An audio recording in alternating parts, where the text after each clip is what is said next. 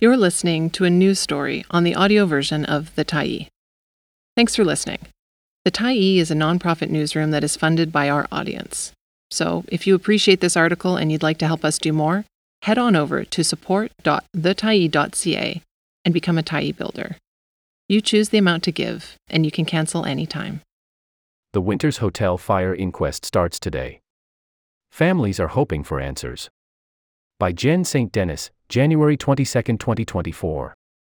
Family members of Marianne Garlow and Dennis Gay are hoping a coroner's inquest starting today will answer the many questions that linger around the deaths of the two supportive housing tenants in a fire on April 11, 2022.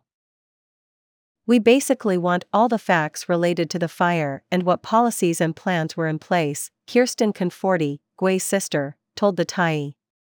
"We also want to know what the protocol is for replacing extinguishers and resetting sprinklers." The coroner's inquest is set to run for 3 weeks, from January 22 to February 9. When the fire broke out at the Winters Hotel in Vancouver's Gastown neighborhood, the 107-year-old single-room occupancy hotel lacked many of the normal protections from fire. Empty fire extinguishers, a frantic search. The sprinkler and building alarm had been turned off after a previous fire on April 8 and had yet to be reset by a fire services company when the second fire started 3 days later. The fire investigation report found that many of the fire extinguishers in the building had been left empty and not replaced, leading to a terrifying situation for tenants who searched frantically for working extinguishers.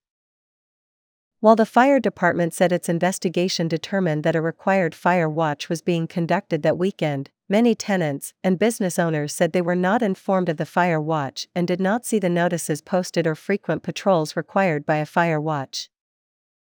The union that represents entire property management workers in the building has also questioned whether the fire watch was being done. Vancouver Fire Rescue Services investigators found that the fire had been started accidentally by a tenant who frequently left candles burning in their bed. Shortly after, the Tyee reported that fire extinguishers had been left empty, BC Solicitor General announced he had directed that a coroner's inquest be held. Coroner's inquests don't find fault but seek to determine how a person died and make recommendations. The Winters Hotel was owned by a private landowner, Peter Plett, and was operated as supportive housing by Attire Property Management, with funding from BC Housing. Many of the tenants had previously lived at the Balmoral Hotel, a single-room occupancy hotel described as one of the worst in the city that had been closed in 2017. How were people accounted for? Marianne Garlow, a 68-year-old residential school survivor from the Oneida Nation, had lived in the Balmoral for 40 years before moving to the Winters. At the Balmoral and at the Winters, she was devoted to caring for her son, John, who badly injured his legs when he jumped from a 4th-floor window to escape the flames. At a press conference a year after the fire, John was still using a wheelchair because of those injuries. "She was very soft-spoken and quiet and gentle, but she had a good sense of humor," Garlow's niece, Misty Fredericks, previously told the Tyee. "She was a homebody, but she was always very helpful." Dennis Gay, 53, grew up in Dawson Creek and had lost most of his hearing when he had a fever as a baby. His neighbor Wendy Gaspard recalls playing music with him and that his talent was just awesome. His sister Kirsten Conforti previously told the Tyee that her brother was passionate about music and had learned to play the piano and then the guitar. "This is amazing for someone with such profound hearing loss, and it truly was his passion," Conforti said. Conforti and Fredericks also have questions about how tenants were accounted for after the fire. The day after the fire, BC Housing said all tenants were accounted for, but 11 days after the fire, 2 bodies were found in the wreckage of the building. Winters tenants Candace McLaurin and Lance Tanner were the first to notify media that 2 tenants were missing. There were conflicting accounts from Attire and the Vancouver Police Department when it came to the timeline of Garlow being reported missing.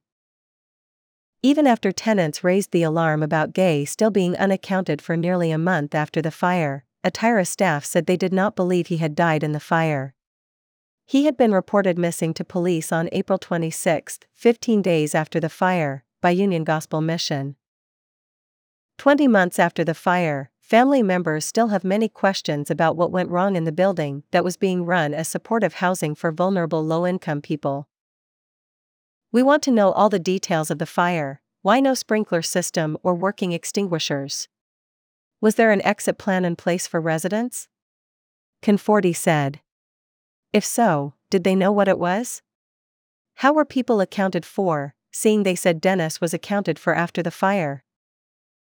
A class action lawsuit started by the tenants a year after the fire continues to proceed through the courts. Thanks for stopping by the Tyee today. Anytime you're in the mood to listen to important stories written well, we'll be here. And if you'd like to keep independent media going strong, head over to thetyee.ca and click on the Support Us button to pitch in. Finally, big thank you to all of our Tyee builders who made this story possible.